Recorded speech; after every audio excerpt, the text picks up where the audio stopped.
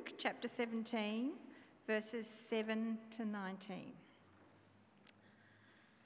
Suppose one of you has a servant ploughing or looking after the sheep. Will he say to the servant when he comes in from the field, "Come along now and sit down to eat"? Wouldn't he rather say, "Prepare my supper, get yourself ready and wait on me while I eat and drink? After that you may eat and drink"? Will he thank the servant because he did what he was told to do? So you also, when you have done everything you were told to do, should say, "We are unworthy servants. We have only done our duty." Now on his way to Jerusalem, Jesus travelled along the border between Samaria and Galilee. He was going into a village. 10 men who had leprosy met him. They stood at a distance and called out in a loud voice, "Jesus, Master, have pity on us." When he saw them, he said, "Go, show yourselves to the priests." As they went, they were cleansed. One of them, when he saw he was healed, came back, praising God in a loud voice. He threw himself at Jesus' feet and thanked him. He was a Samaritan.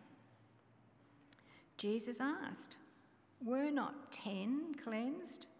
Where are the other 9? Has no one returned to give praise to God except this foreigner?"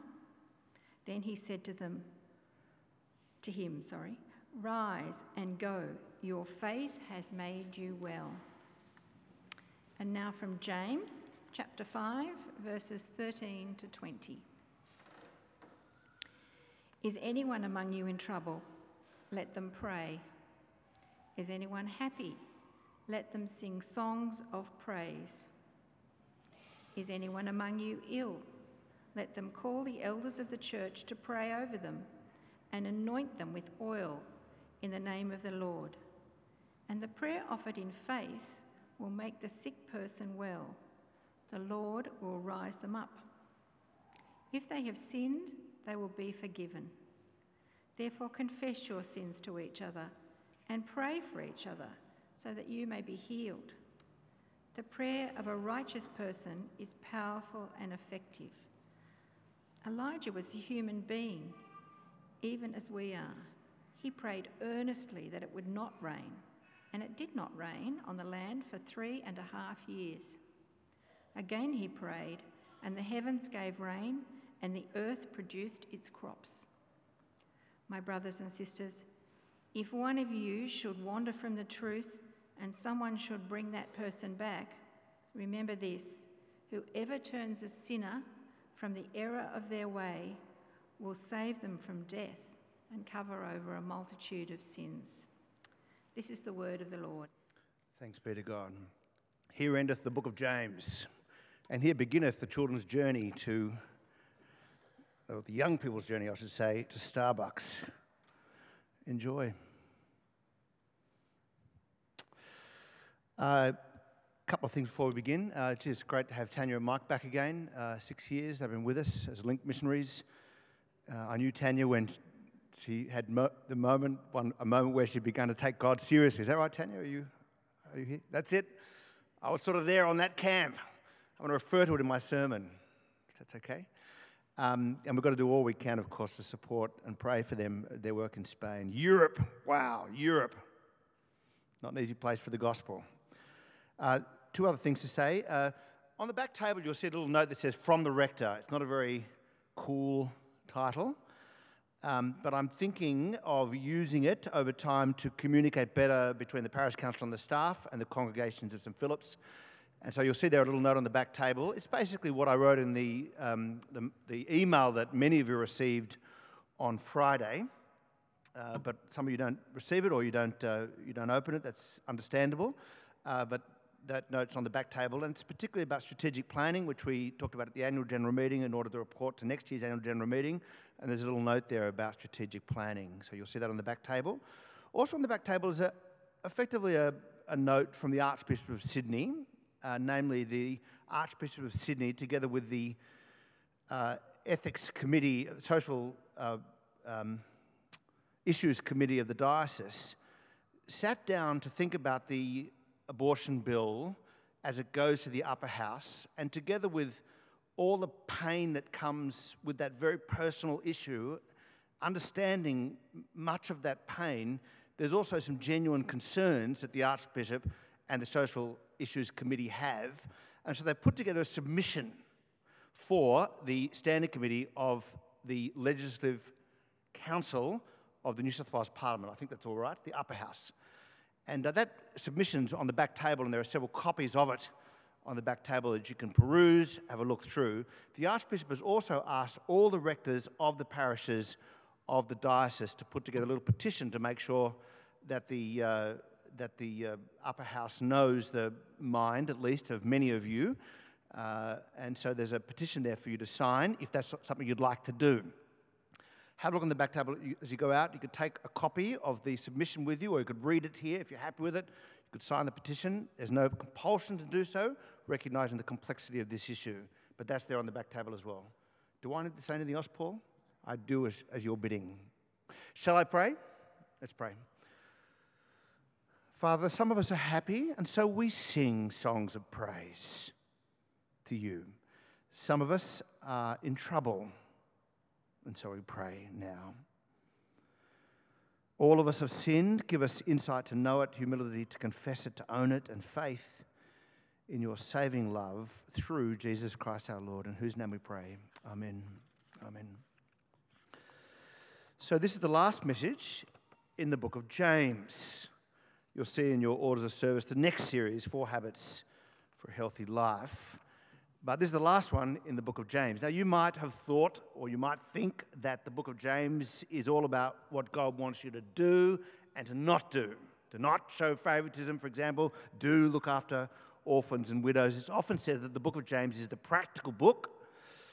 Growing up, I heard that Paul was into theology, James was into practice, Paul was into thinking, James was into doing. Now, James certainly has a no-nonsense style about him. He's a straight talker, like his brother Jesus. And he's passionate, like the prophets.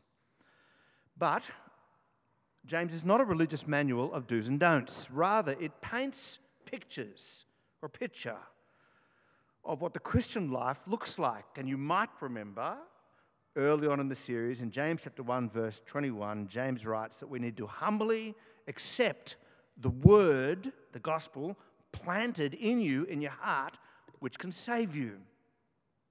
So he talks about a seed that you humbly accept, so that your heart, therefore, is soil. The seed of the gospel is the heart, in the heart, placed there by a good God to produce life in you, to save you, and to produce the life that God wants over time. That's the way seeds work. And the seed is the word or the gospel, and it's actually quite simple. My kids get it. That God made this world and he made you and he loves you and he owns you, and despite all the sin and stubbornness and cynicism, Christ died to save me from my sins. He rose again to give me a new life to live. We say that Jesus Christ is Lord and none other. And James says, you believe that, you're in Christ, you have a seed planted within you, the seed of the gospel. Tim Keller on the gospel, he says, we can say with certainty that we are more wicked than we ever dared believed, but more loved and embraced in Christ Jesus than we ever dared hope. There's a seed, the truth and grace. What will it mean then for you and for me? Well, it will mean that all of us need to do business with God.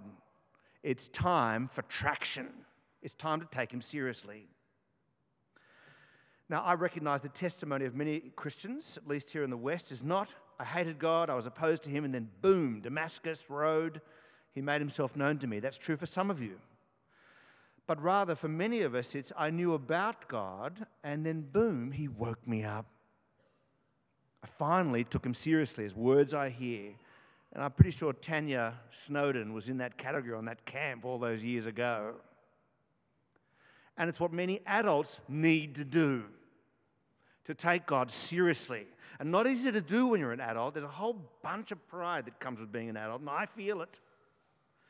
But adults need to take God seriously, because none of James, in fact, I don't believe any of the Bible will make any true sense to you unless you come to God, unless you take the time and pray something like, God, show me your heart, show me your way, show me your salvation, sow that seed into my heart, show me how life works, show me how to repent, show me Jesus. And if you do that, especially as an adult, a lot of people will look at you as you take God seriously and they'll say, wow, where did that come from? And the answer for James is, it came from a seed that God planted in you. It's a seed, by the way, like all seeds, that you can't see, not once they're planted. And yet it produces fruit over time. You can't see it. Tom Wright has this great illustration in his book on James. He says there are some things in life that look odd to someone who doesn't know what's going on. And I think the Christian life looks odd unless somebody doesn't know what's going on the inside. For example, he writes, imagine watching someone make a musical instrument like the one I hold here. Imagine watching someone make a musical instrument if you've never heard music in your life. If you've never heard the music in your life, what might you think such an object might possibly be for? Why waste so much time and effort if you've never heard the music? You need to know what the music is to understand the activity of making a violin. Tom Wright says it's the same with Christianity. You need to know the music. You need to know God to understand why Christian people do the things that they do. We do not do things out of religious sort of duty. I am a liberated slave of Christ, not a slave to liberation. I know that God already knows me and loves me and accepts me. You probably won't understand why we do the things we do unless you know the music. Now let's apply this subject to prayer. Our text demands it. If you look at people praying, and you'll see that in a moment's time when Bruce leads us, you'll see people with their heads bowed. You'll see Bruce saying some words, and you'll see people saying amen at the end, and you might hear some words from people in the congregation. What is it? What is going on? Is it just mere words in the air? Hot air? Brain thoughts? Maybe you might think it's just something that sort of comforts people, like mindfulness. Certainly weird in a restaurant when Christians are praying and the waiter steps forward. But you see, there's music in the gospel, a seed you can't see. There's music in the gospel that explains the activity, you see. So, in order to put sunlight and water on this seed, to understand the music, you'll need to do 5 things that James says by way of exhortation to end his letter. You'll need to take seriously your needs and bring them to God, from verse 13. This is on page 6. You'll need to take seriously your illnesses, not just bring them to a doctor. I'll talk about that in a moment. You need to take sin seriously, the power of God seriously, and the faith of others seriously. And that's how James ends his epistle. So firstly, you need to take your needs seriously. And you say, I already do. They're needs. I feel them. Well, James says, no, something more. He says, is there anyone among you in trouble? Is that you? Let them pray. It's usually, if anyone is among you in trouble, let them scramble and change the circumstances. No. Well, maybe. But here, is anyone in trouble? Let them pray. Is anyone happy? Is that you? Let them sing songs of praise. James is saying, look at the circumstances of your life. Trouble, happy, somewhere in between. Be genuinely in touch with the stresses and joys of your life.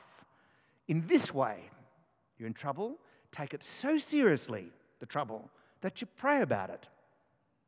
Because that's real. It's perhaps the realest thing you can do. Maybe you say to yourself, I'm not in trouble, things are pretty good right now, and therefore I don't need God, you might say. I want to tell you, if you say that, you know not the music. You haven't got the seed planted within you. James says, are you happy? Bring it to God. Let that one sing songs of praise, which is why we sing songs of praise. Are you in a good space right now? James writes, take it so seriously that you worship God in song, from your heart, out of your lips. Doesn't mean you have to be a good singer, by the way. I'm more noted for my enthusiasm than my ability. Again, Timothy Keller, you can't get at the joy in your heart until you get out the joy. There's something about the expression of singing that allows you to access your heart and the seed planted within you. By the way, here at church, we don't aim the music down towards somber like they do in some churches to sort of make everybody sad. And we don't turn the music up to hyper to pretend like we're always happy. We proudly, and I believe biblically, aim it right here, like Anglicans. Not true. Like the psalmists. Because some people walked in this room happy, and we want you to express that joy. But many of you walked into the room sad or in trouble, and we want you to be embraced there in that sadness. Maybe challenged, either way. But you need to be prayed with and affirmed as the psalmists affirm you. And so we aim with our music to make sure that chapter 5, verse 13 makes sense for everyone who walks in the room with an experience, with your needs, joy and lament, happiness and trouble, comfort and challenge. James writes, if you have something amazing, something great in your life right now, instead of saying, wow, that's cool, turn it into worship of the living God. Thanks to God, not just thankfulness as a mindfulness activity.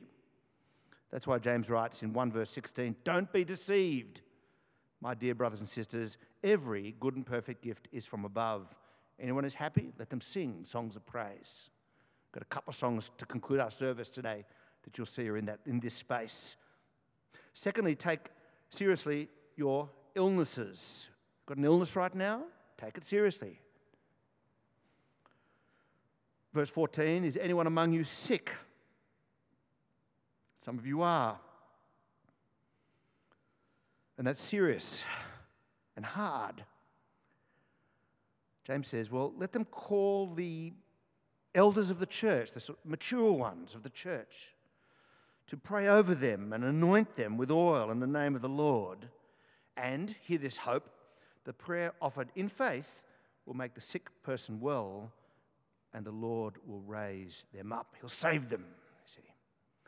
An example you saw in the first reading, 10 lepers healed, one saved, because he came back to give thanks to Jesus. You want to be that one person?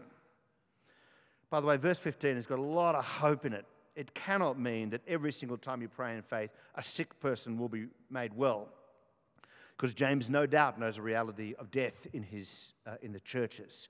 But it's a prayer in the same way that Jesus frames it up, in hope. When you pray, know that God is hearing. Know that he can raise them up. What does James say? Is any among you sick? Call the elders of the church. So I want to say to you, give us a call. Right? You can actually call the elders of the church, with a phone. Couldn't do that in the first century. A lot of people don't make the phone call. I don't know why. It's like I'm worried that you're too busy or something. I don't know what it is. It's not just me. It's other staff and other mature people in the church. We'd love to come to your place. James is saying, take the circumstances of your illness so seriously, you can take it to the one person who can handle it, to God, and you do so in community with the mature ones of the church. I love what Abraham Lincoln said. He said, I've been driven many times to my knees by the overwhelming conviction that I had absolutely no other place to go. We need to get on our knees and pray with others in the church. We need to take all the sort of energy and the power and the fear and the wonder of real life and illness and direct it all to God in prayer. What's the hymn? Oh, what peace we often forfeit. Oh, what needless pain we bear. All because we do not carry everything to God in prayer. We think somehow the grumbling will help, but he says, no, don't grumble. Bring it to God in prayer. So if someone is sick, you call the elders to do what? To pray to God. It's why mature members of our church will come around and pray with you if you ask for it. But what is this anointing with oil in the name of the Lord? Well, it's clearly a practice of the day. Otherwise, James would have explained it. So it's clearly something they did regularly. They knew what he was talking about. We don't know exactly what he's talking about, and so for thousands of years they've been arguing about this unction. The commentators that I trust say either what you've got going here is the anointing of oil was medicinal. In other words, call the elders, the leaders, not only to pray with you, but also to bring something to care for the body. Something to help with the aches and the pains, to soothe soul, of course, but and body. Remember when you were a child and perhaps your parents prayed over you, but they also did not neglect to bring the Vicks. Do you remember this? No, I'm not going to do that to anybody. But, you're bringing something with you to help with the body. In the name of the Lord. In other words, on this reading, we need the prayers and we need the medicine. We are holistic in our approach to sickness. We go to the doctor and we go to prayer. We don't just need the doctor, like the secularists say, and we don't just need the prayer, like the cults say. Or, alternatively, the oil is brought as a symbol, as in the Old Testament, of setting a person apart for God. We come to pray with you in your illness, but we mark you out as God's for protection and prayer, expecting God to hear our prayer. Now, commentators argue about it. I'm inclined to believe both. I am drawn to the first reading that when I come to you and pray for you, I'm going to bring whatever I can to help you. Here's the point, though. I believe in God, therefore I believe in miracles, and I believe in angels. I believe that praying for a person does something because God hears prayers, and so I pray in faith for prayer in faith. Not always easy to do, especially when you're getting no's or a parent knows, but I trust God. He can make the person well. The Lord will raise them up. You pray in hope. What does all this mean? Well, we want to pray for you. And here at church, ask for it. We'll pray with you. Jenny wants to, desperately. So does Joe Beaumont. Where are you, Joe? I know Joe wants to pray for you as well. Or many people here do. You just need to ask for it. We can come to your home, bring what we can. We want to take your illnesses seriously. Third, we want to take your sin seriously. James writes, if they have sinned, they will be forgiven.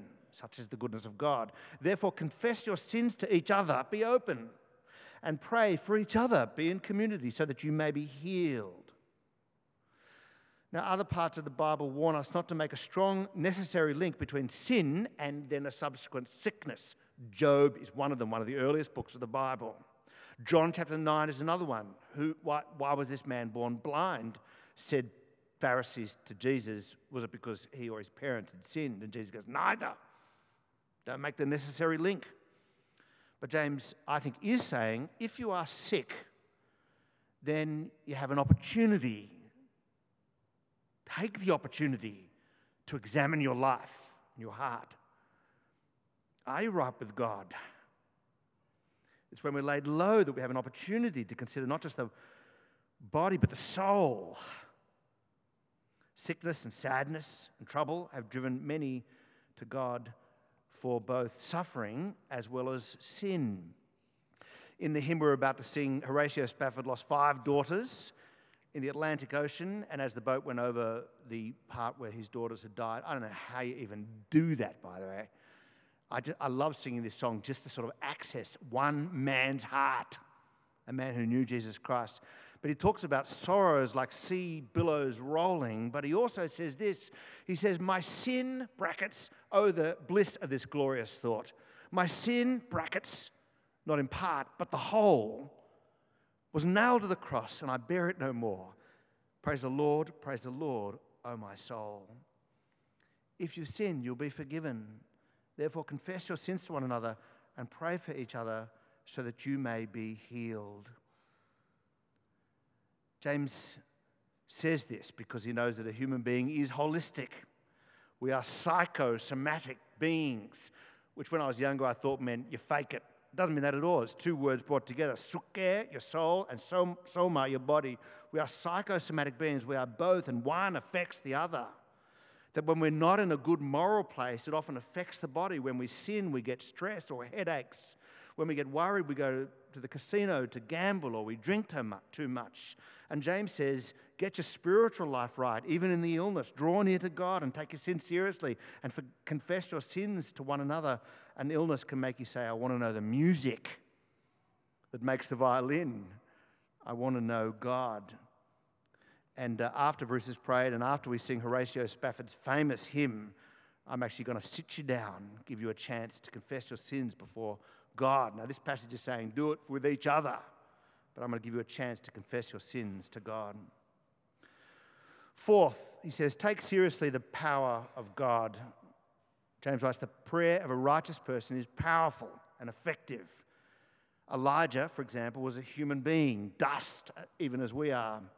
He prayed earnestly that it would not rain, and it did not rain on the land for 3.5 years, a promise that God had made. Again he prayed, and the heavens gave rain, and the earth produced its crops. Take Elijah, for example. I had a mentor of mine who said, I don't believe in the power of prayer. And the moment he said that, I'm like, oh, heresy bell. He said, I don't believe in the power of prayer. I believe in the power of God. And therefore, I believe in the power of prayer. Notice the distinction? You see it? See, what are prayers if there's no powerful God?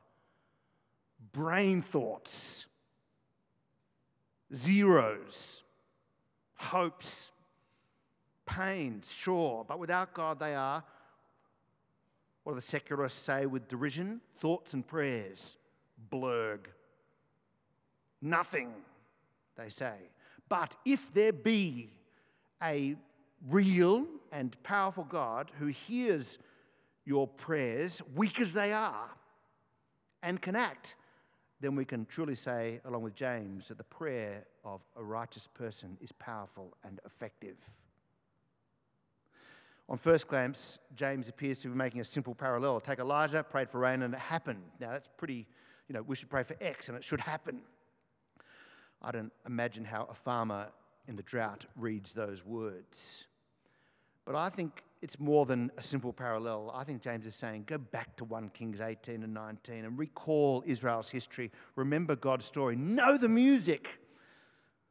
In that time of Elijah, Israel had sinned. She had been stubborn. She'd run after other gods. She'd run after Baals, which hear nothing and do nothing. And Elijah showed them in that moment around a sacrifice that God was alive, and the life of God caused Israel to repent. James says, think back to that moment. And if you read that moment, Elijah challenged Israel. We read, he went before the people. I'm reading from the text here. I went before the people and said, how long will you waver between two opinions? There's that double-minded theme in James. If the Lord is God, then follow him. Take him seriously. This morning is the morning to do it. But if Baal be God, if the secularists are right, then go ahead. Be an Aussie. And he gathered them around a sacrifice. And Elijah simply prayed, answer me, Lord, answer me, so that these people will know that you, Lord, are God, and that you are turning their hearts back again, which is exactly how James will end the book. By alluding to Elijah, James is saying to us, how long will you waver between two opinions? Is God God or not? I think he wants to look at another sacrifice, the sacrifice of Jesus Christ. Look at the music of God's forgiveness and grace and turn back to God. And if I can put it this way, the rains of God's mercy and grace will come down on your life. Pray, he says. Traction with God. Take him seriously. Sing again. Confess your sins. Ask God for the things you need. He knows what you need before you ask him. Or as James says, ye have not because ye ask not. Fifth and finally, I want you to take the faith of others seriously as well. James writes in verse 19, he finishes this way, my brothers and sisters, if one of you should wander from the truth and someone should bring that person back, remember this, whoever turns a sinner from the error of their way will save them from death and cover over a multitude of sins. That's how James ends his letter. The assumption here is not about a daughter or a brother or a sister or a neighbour who's walked away, and we all know hundreds of people like that. But the assumption is one of you might wander, like Robert Robertson with that great hymn, prone to wander, Lord, we feel it, prone to leave the God I love. Who doesn't feel that, right? We all know it. Invisible God, desire, disappointment, unanswered prayer, institutional hoo-ha, church politics, yada, yada. For whatever reason, many of us feel like it's just too hard, so we wander, James says, from the truth. I don't know why people don't believe that the alternative is also not hard. My experience is it is. But James says to you and I, he finishes this way, look out for that person. There's a gentleness here, same in Galatians chapter 6. Pray for them. They'll decide their moment back in, prompted by God, if at all. You can't control that. But it is serious, and James makes that clear, so we will help when we can. We want for them, the one who wanders, what Robert Robertson prayed for himself, here's my heart, O take and seal it for thy courts above.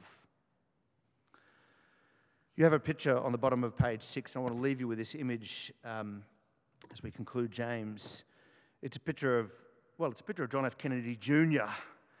under the Resolute desk with the President of the United States at his feet. It's a great and beautiful picture of access. Whereas congressmen, diplomats, and lobbyists have limited access to the president, sometimes only for seconds at a time, a son of a father can skip past them all to talk to his dad. Jesus says, you have a father in heaven, not a president in an Oval Office. You have a father in heaven. If anyone is in trouble, let them pray. If you're happy, sing songs of praise. Ye have not because you ask not. You know the God of the universe, not just the president of a country. You know true power, not false power. You know the music. You have access through Christ. You can cast all your anxieties on him because he cares for you. Let's pray. Father, our lives are serious, our needs, our illnesses, our sin is real. But you care, and so we cast all our anxieties on you because you care for us. And we believe that now. We believe in you. We believe in miracles, and we believe in angels. Help us to take you seriously and the faith of others seriously. Help us to be at prayer. Help us to know that we have a Father in heaven who hears us and knows what we need even before we ask for it. Help us to be as this child, the Father in heaven, whom we pray to now for Christ's sake.